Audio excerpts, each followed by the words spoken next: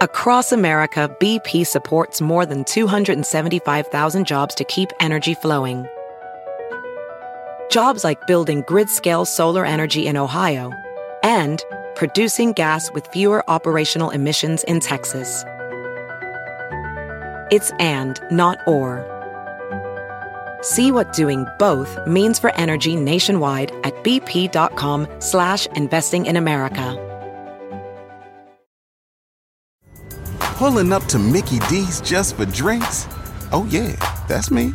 Nothing extra, just perfection and a straw. Coming in hot for the coldest cups on the block. Because there are drinks. Then there are drinks from McDonald's.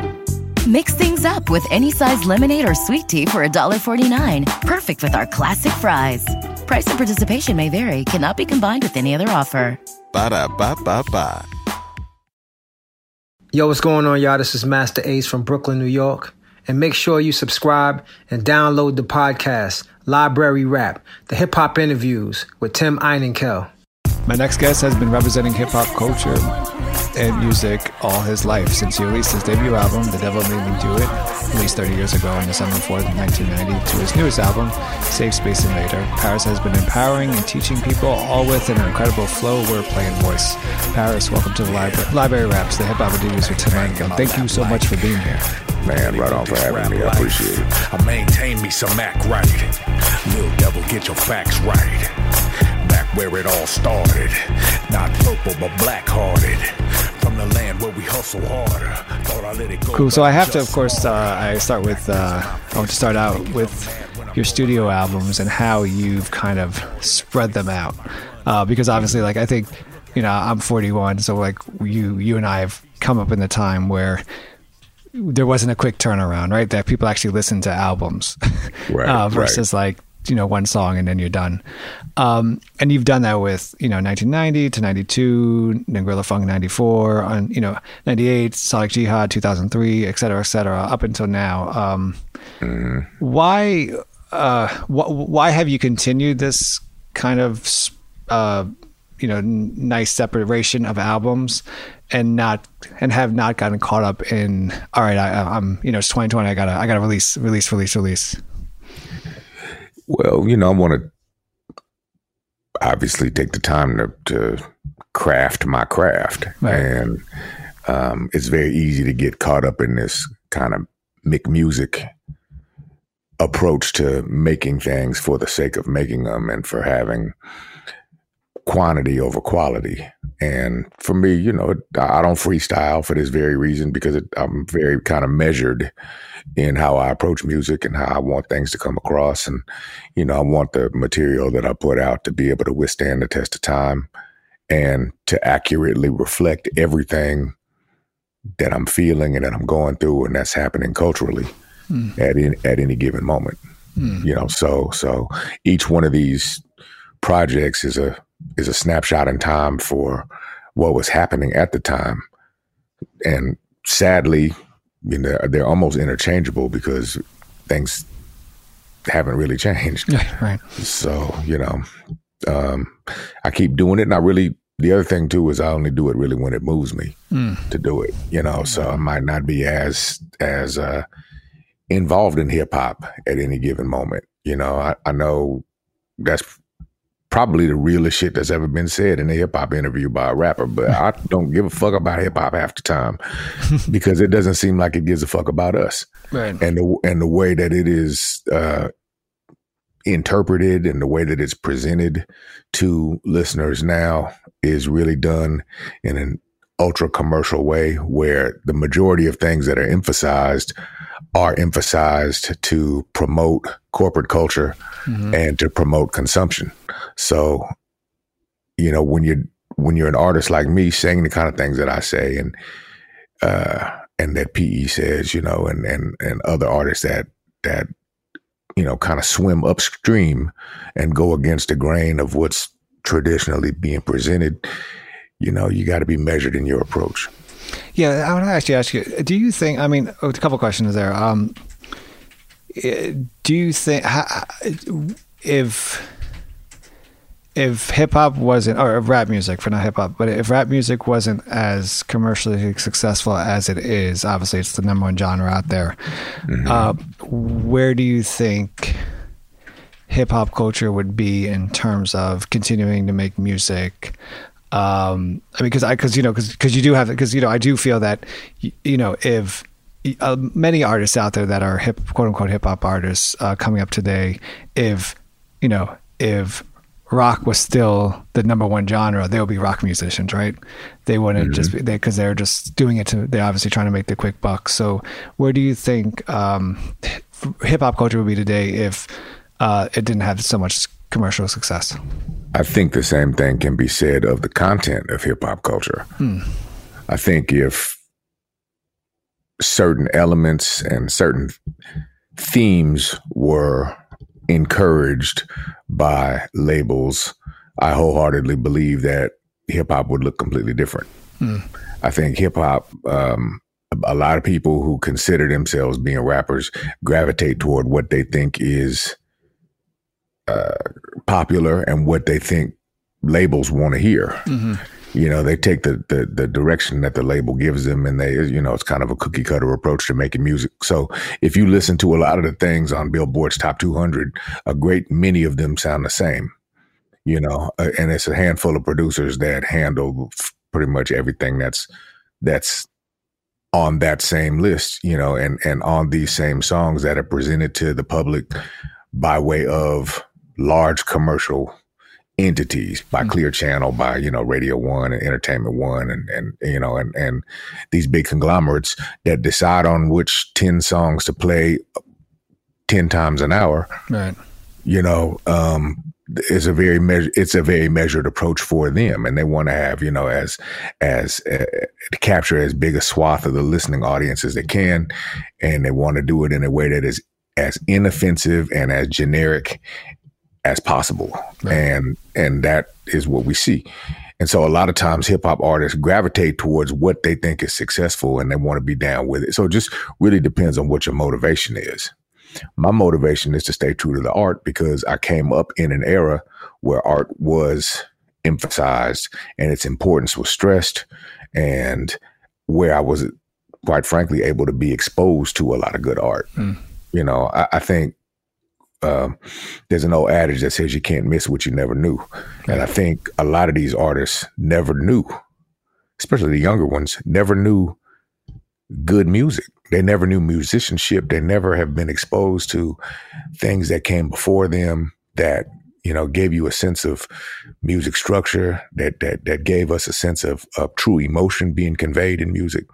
The Stevie Wonders and the Isley Brothers and the, George Clintons and the Curtis Mayfields and the Earth, Wind and Fires. I mean, a lot of them are exposed to these artists by way of samples that other artists have used. But I don't even think that they really know the depth of what's possible in music. And so it depends on what your level of passion for it is, and how deep you're willing to go. And,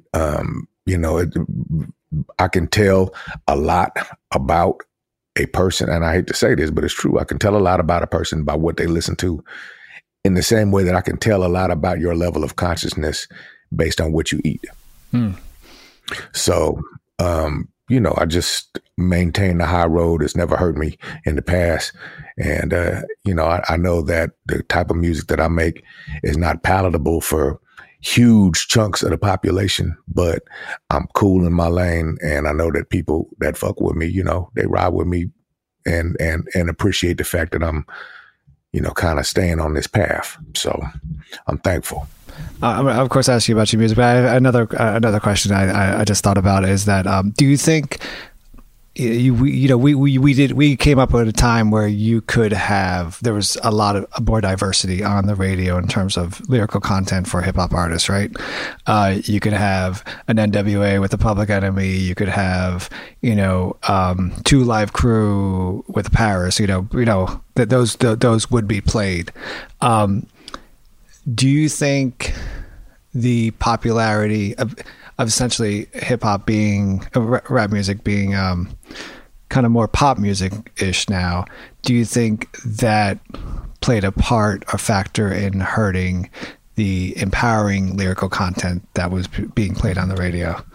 The radio was hurt by the internet. I mean, I don't think it's really been hurt by anything else other than that. And music in general, from what I can tell, they say that video killed the radio star.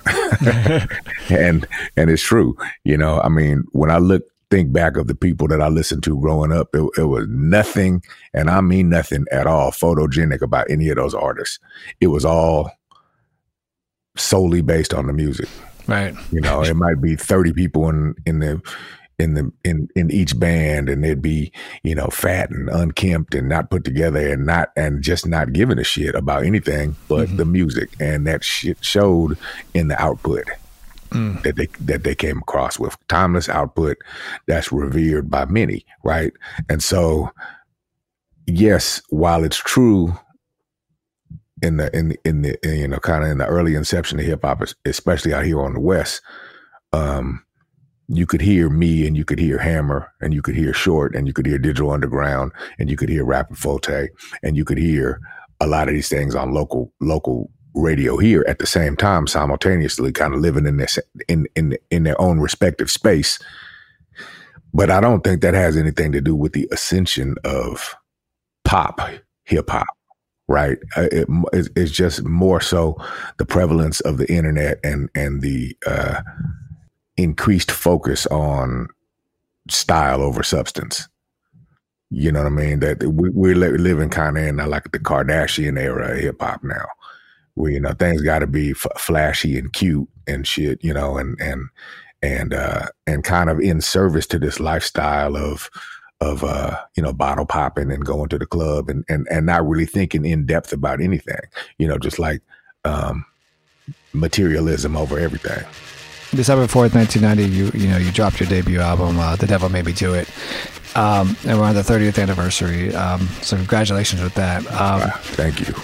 The video and the title track, "The Devil Made Me Do It," was famously banned from MTV. Were you surprised that happened? I mean, did you expect that you could have a video that might be banned? Well, the first video was the one that was banned. That was "Break the Grip of Shame." Okay. So that was the first one that I came out with, and that's the one I encountered a lot of resistance from. It was just a back and forth with MTV standards and with re-edits. And then there was just a certain point in time where the towel was thrown in, and they were just like, we can't fuck with this. And I don't think they played The Devil Made Me Do It video at all. And it was that. It was just a kind of a confluence of events. It was me falling out with them about Break the Grip of Shame. It was them not playing The Devil Made Me Do It. It was them, I think, being reluctant even to play Anti-Nigga Machine by Public Enemy, which I was also in at the time in that same year. And it just became apparent very early on that outlet was not a friend to me. And that, it was kind of that, along with Sleeping with the Enemy and, my turbulence with Tommy Boy, that all of that planted the seeds for kind of the DIY approach that I was forced to take, and emphasized to me the importance of ownership. And so those were the catalysts for me, kind of being on this independent path that I've been on. I obviously wasn't. If I was able to interview you back when your debut album came out, this would of course be the question I would ask you. But can you kind of take us into like the recording process back then? Obviously, we're in a different time where people could email each other beats and record from their closet at home. So obviously, you were going to the studio and stuff like that. What were some of like those highlights that you remember of this recording process? But also, I don't. Any specific highlights. I know that the Devil Made Me Do It album was recorded on a 16-track 1/2-inch Fostex. I do know that. It was a Tascam 1/2-inch 16-track, and it was just kind of a basic analog equipment, and everything was new to us. I think MIDI was even new at that point in time, and went in and when you're buying studio time by the hour, and when you have to travel far to be able to actually do it, then you treat it seriously when you go in and you try to be as efficient as possible. But everything was the learning curve was pretty steep, and everything was virgin territory for us. It's like we are forging this path, and when you don't have any real guidance to show you one way or another, because I wasn't the beneficiary of having a producer with me. All of this was kind of learned on the fly. And it was a trial and error type of approach. So, I was able to soak up a lot of game and studio tricks just basically by observing and by doing things over and over again, and by realizing that, what I would leave with the studio more often than not sounded like shit.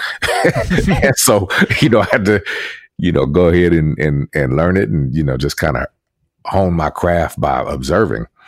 And, later on, I learned more, and, became exposed to more, and started dealing with musicians more. And, I can read music and I can play. I'm a multi-instrumentalist, so that helps. And that helped me going into it. But that's a completely different, being able to perform is a completely different skill set than being able to record and produce. Right. And, which was trial by fire, I guess. BP added more than $70 billion to the U.S. economy in 2022 by making investments from coast to coast. Investments like building charging hubs for fleets of electric buses in California and starting up new infrastructure in the Gulf of Mexico. It's and, not or. See what doing both means for energy nationwide at bp.com/investing in America. Pulling up to Mickey D's just for drinks? Oh yeah, that's me. Nothing extra, just perfection and a straw. Coming in hot for the coldest cups on the block. Because there are drinks. Then there are drinks from McDonald's. Mix things up with any size lemonade or sweet tea for $1.49. Perfect with our classic fries. Price and participation may vary. Cannot be combined with any other offer. Ba-da-ba-ba-ba. I mean, you were recording the album at a time, or so Public Enemy released their third studio album on April 10th of that year, Fear of a Black Planet. Mm-hmm.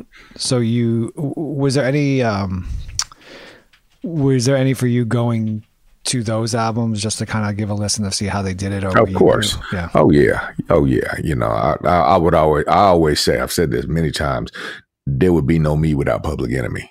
At least not in my current incarnation. The direction that I went in is a direct result of what they showed me as being possible in music, and of the weight of the importance of what they had to say. All that was not lost on me. But, stylistic influences, I mean, at least initially when I came out, was definitely Rakim. I always get, even to this day, I get voice comparisons to him, and kind of like vocal rhyme patterns to him, which is, hella flattering. Shit, you know what I'm saying? Because, he's kind of the alpha and omega of, what a hip hop MC is supposed to be to me.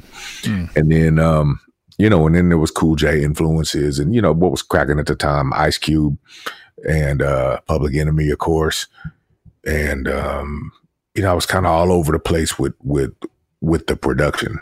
I didn't necessarily focus on any region in terms of how I wanted the sound to be. I just knew that I wanted it to be dark, and I wanted it to be ominous, and I wanted it to be something that complemented, how I came off vocally. So that was always a focus. When we look at your the album in '92, "Sleeping with the Enemy," and you have two tracks that obviously stand out, would be the "Bush Killer" and "Coffee, Donuts, and Death." Right. Can you take me back into 1990, 1991, 92 at this time to kind of inspire these tracks, and why were they not just important then, but also just as important today? The crazy part is those were just tracks that I recorded for the album. and that they weren't supposed to be the singles. They weren't supposed to be the standouts.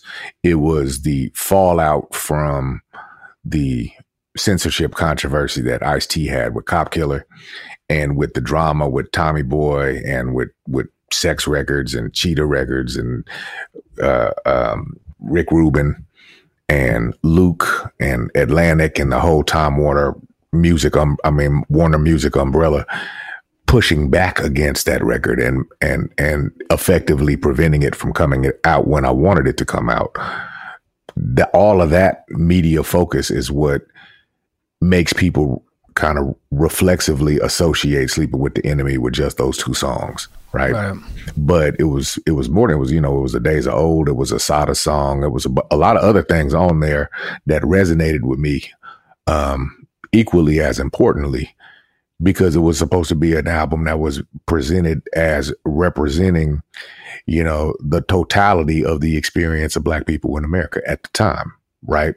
And so it wasn't just this like hood, like thug militant cop killer type shit. Yeah. I mean, that's the shit that is associated with it. Yeah. Did we mob on the White House? And yeah, of course. And did we, was there an assassination of the president? Yes. But, the record itself was intended to represent much more than that. Right. So when I went into it, when I made Bush Killer, it was just an expression of aggression. Nothing more than that. And the same thing with Coffee, Donuts, and Death. At the time, there was a cop that raped this woman, Nina Gelfand, in Oakland repeatedly. And it was something that, resonated with me because police were, at least on the surface, supposed to be people that we trust. Right. That's never been the case for us in our community, but it was especially interesting to underline that fact with this particular record. And the officer in question was Black and the woman was white. People don't know that. Mm-hmm. Right. So it was not necessarily solely a racial thing as much as it was now. I think now much more so it is. Police malfeasances definitely has a racial component now, but the powers that be, so to speak, have been brutally oppressive with everybody on a class level for a long time. And that is really what I was trying to get across in that song and in Bush Killer was, these instances of aggression. And in Bush's instance, the policies that foster economic inequality and, quite frankly, poverty.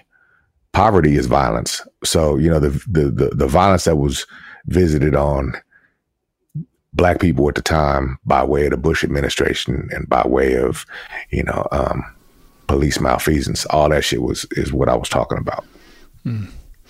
If there was a track for that album that you would want to be the kind of the conversation piece around, what track would it be? I haven't thought about it like that, because I got to, quite frankly, reassociate myself with it, man. Right. I haven't listened to it in a minute, but I know that there are moments on there where that I'll listen to where, the aggression and the rage that I was trying to convey are spot on. Like the entire Gorillas in the Mist track. I mean, for example, even though I use the Break the Grip of Shame music again, that level of rage and honestly anxiety, I think it's conveyed the way I want it to.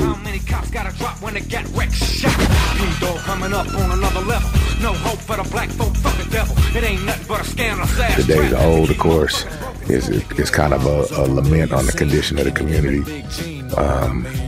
Assata song is necessary. I actually wrote that after coming back from Cuba and meeting Assata Shakur in person and having her ride with us when I was on the road down there. And when I met Fidel, so that entire experience was pretty deep. And I didn't know, she was Tupac's aunt, and I didn't know, really the depths of her involvement with the Panther Party until I returned. And it was just kind of an ode to Black women that I wanted to include on that project, and was something that was definitely going against the grain in what I heard hip hop artists doing at the time, even conscious hip hop artists, right? So it was just a way to include a component that made the entire album a whole, like a wholly presented project, you know, with a lot of different pieces that represented things that I wanted to have included. It ain't nothing but a style to set it straight. And I'm raised right, so ladies still first, but smooth with the groove for the fools that doubt your worth. Still thinking of a master plan to protect and respect, cause the fact is I love the Black woman.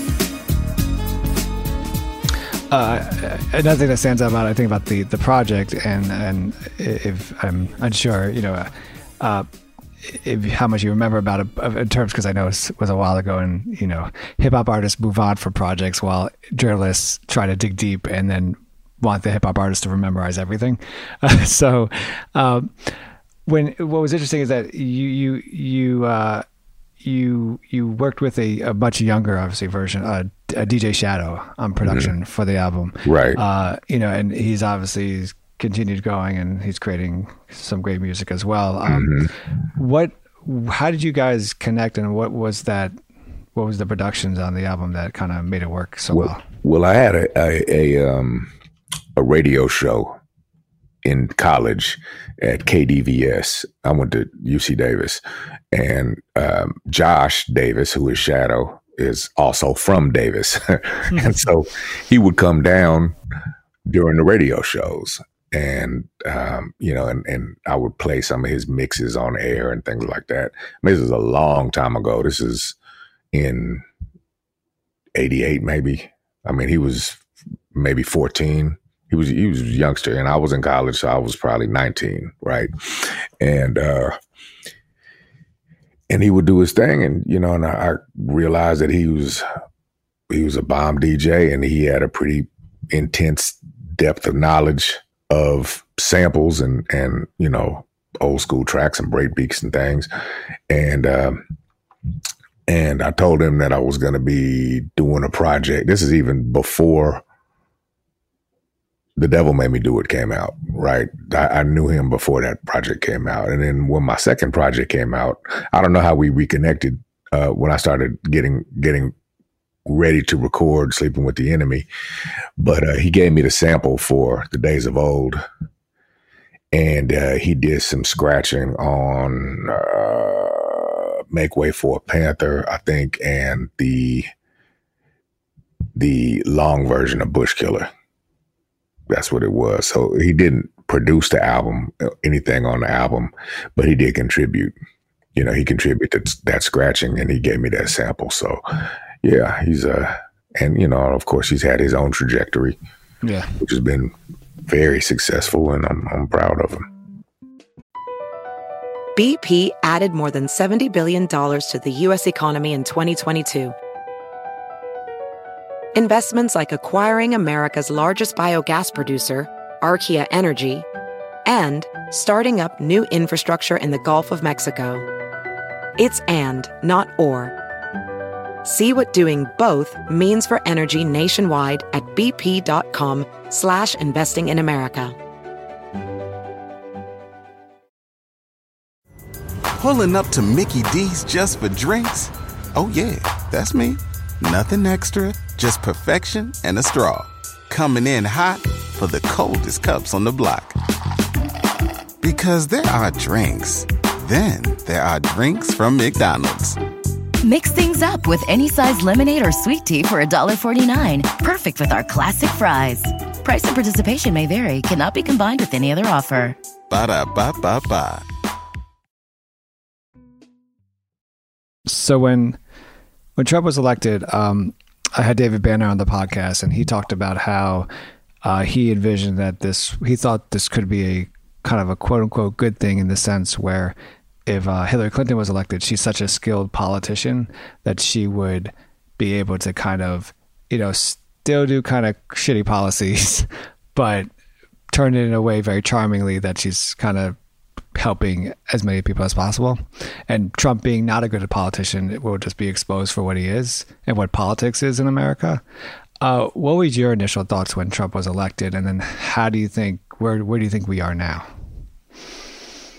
I mean, this country has a long storied history of being shitty to people that don't have money and who aren't male and white.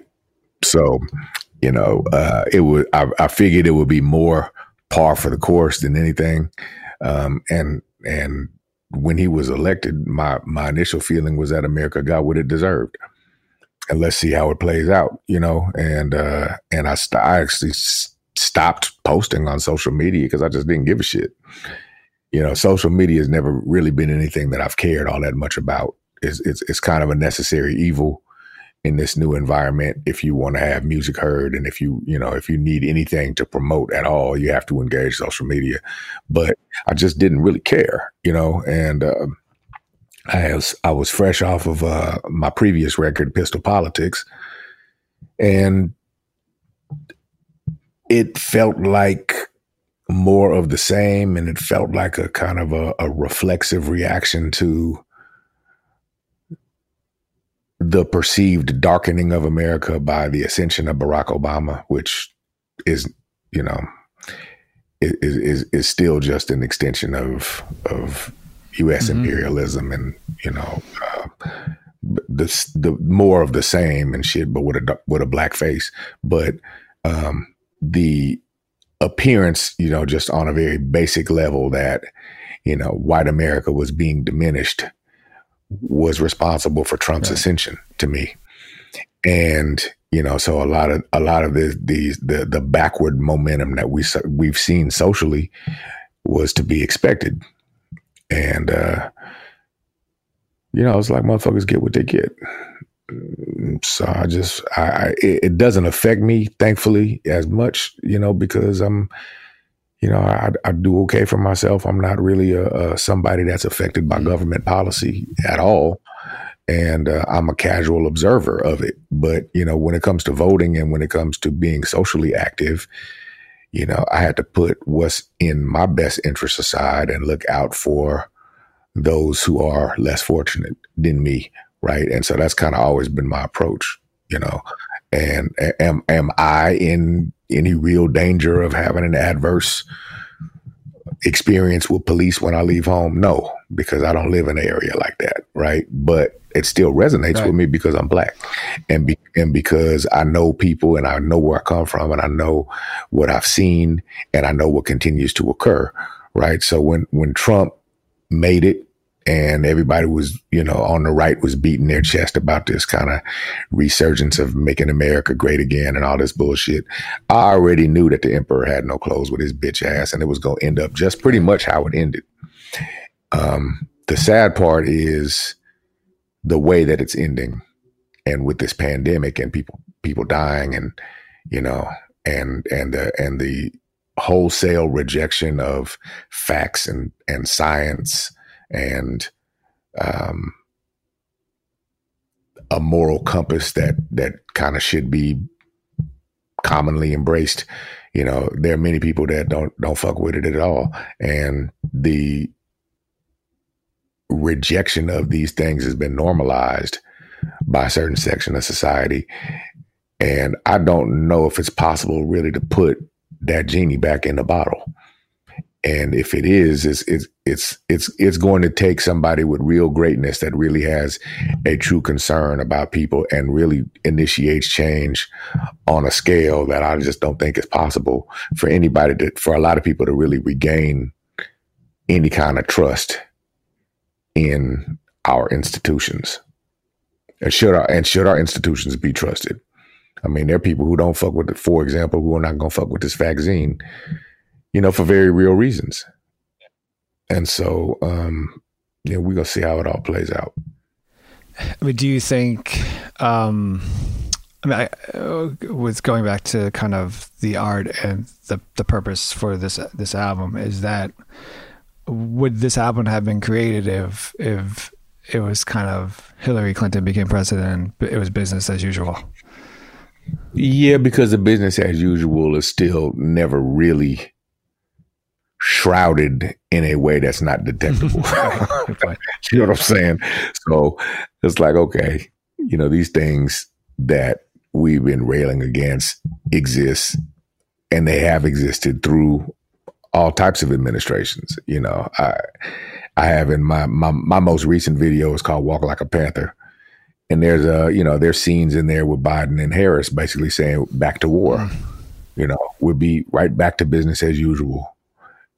With the way things have always been, you know, with our ongoing cycle of U.S. expansion, of U.S. imperialism, of brutality visited on people of color more often than not in other countries with natural resources that we want to take. That shit is an ongoing constant, right? War is a constant. War makes money. Each side is supplied. You know, it is something that is as old as this country itself. And the associated racism that accompanies it, and the classism that accompanies it, all of that is baked in the cake. So it doesn't really matter who's in charge. The same people suffer. And you also see that as well with, just even with media, with doing headlines regarding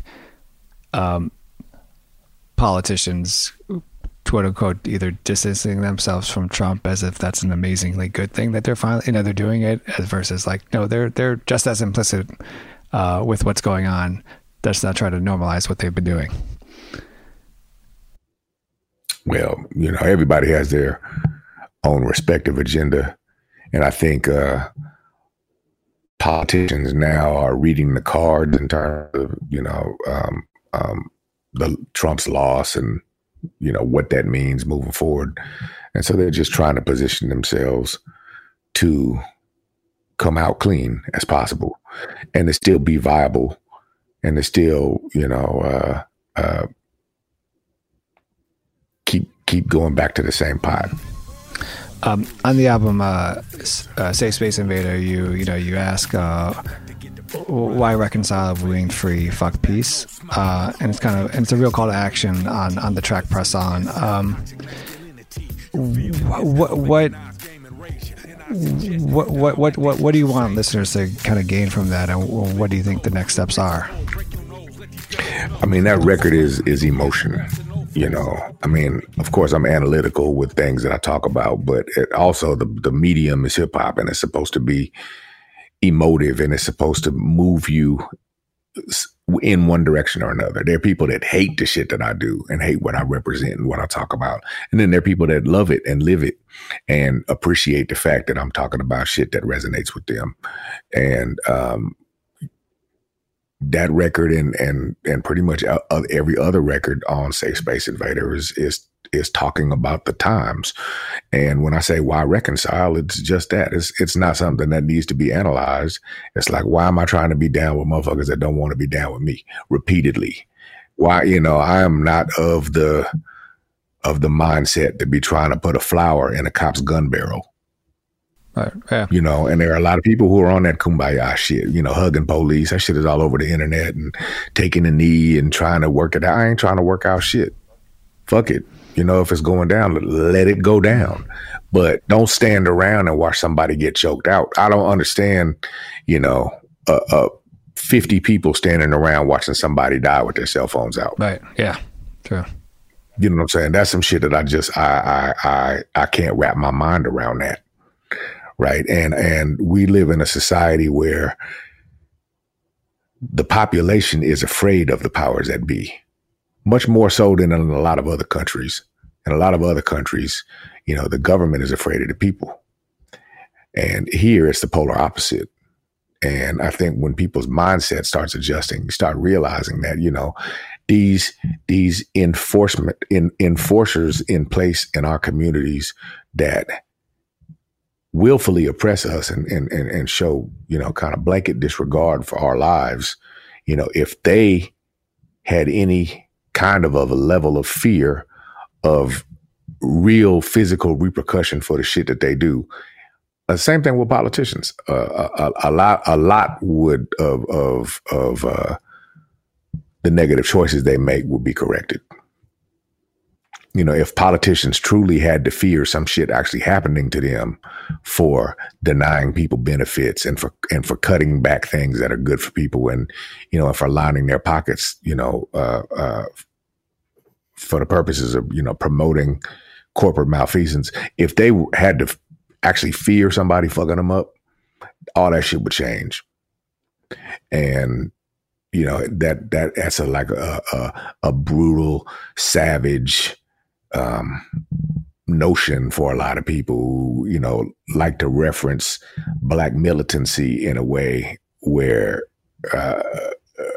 they state it's an antiquated notion and it's not something that's effective. Man, the language of America is violence, and violence has been very effective in America, and I'm just asking people to rethink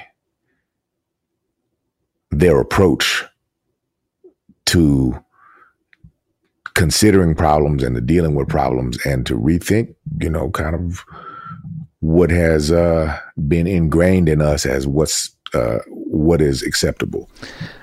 You look at all your albums, and you look at, and you up until, of course, this album as well, and they're all so relevant in terms of subject matter, like to the time. You're welcome, of course. But how do you? I guess as an artist, that's, to me, just as an artist, that seems amazing. Like, that's great, right? It's just. I appreciate it. Thank you. But as a person, how do you deal with that? I mean, how do you kind of, be like, this is track I made in, for example, track I made in '94 could just be played today and it would still be as relevant. Well, I probably go on the record as saying it's a shame that shit is still relevant if it still resonates with people and conditions still exist the way that they did at the time. If you can play a track about police brutality that I made in '92 and this shit is spot on in 2020, then, something is wrong. Music is therapeutic for me, though. And it's a way for me to get out what I want to say, get shit off my chest, and, I don't, it's not that I walk around angry, like people that meet me, like I joke around and talk shit and, watch the game and like shit that everybody else like, you know what I'm saying? But, people meet me and they expect Vader or some shit, and it's not the case. It's just a way for me to vent how I feel, and to speak to, what a lot of other people feel. You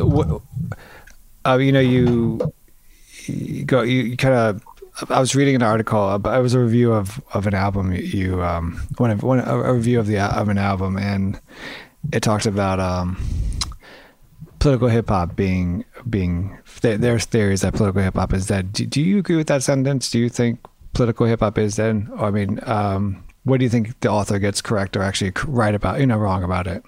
It depends on where you're looking, and it depends on where your sensibilities lie. I read another article, review saying that I've been making the same record for 30 years. Thank you.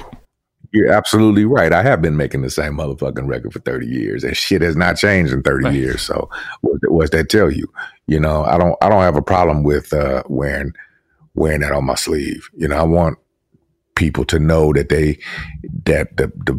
output that I make and for the most part that comes out on Gorilla Funk is shit that does go against the grain and is something that you're supposed to be able to feel good about, and doesn't normalize like weirdo shit. I see that a lot of times in hip hop. Like hip hop is, they want it, like society, to be all things to all people, but 9 times out of 10, those things that they want it to be are shit that's not good for us.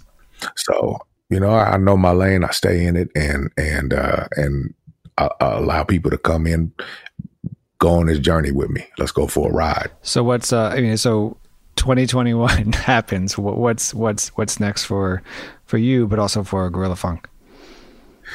I have no idea what shit, man. My output level in terms of Paris albums is, I don't know how soon or if ever I'll do another one. I got other shit on my plate now. I'm doing a lot with Netflix, And I got a George Clinton album that I'm going to be putting out on Gorilla Funk that I've been working on what seems like forever.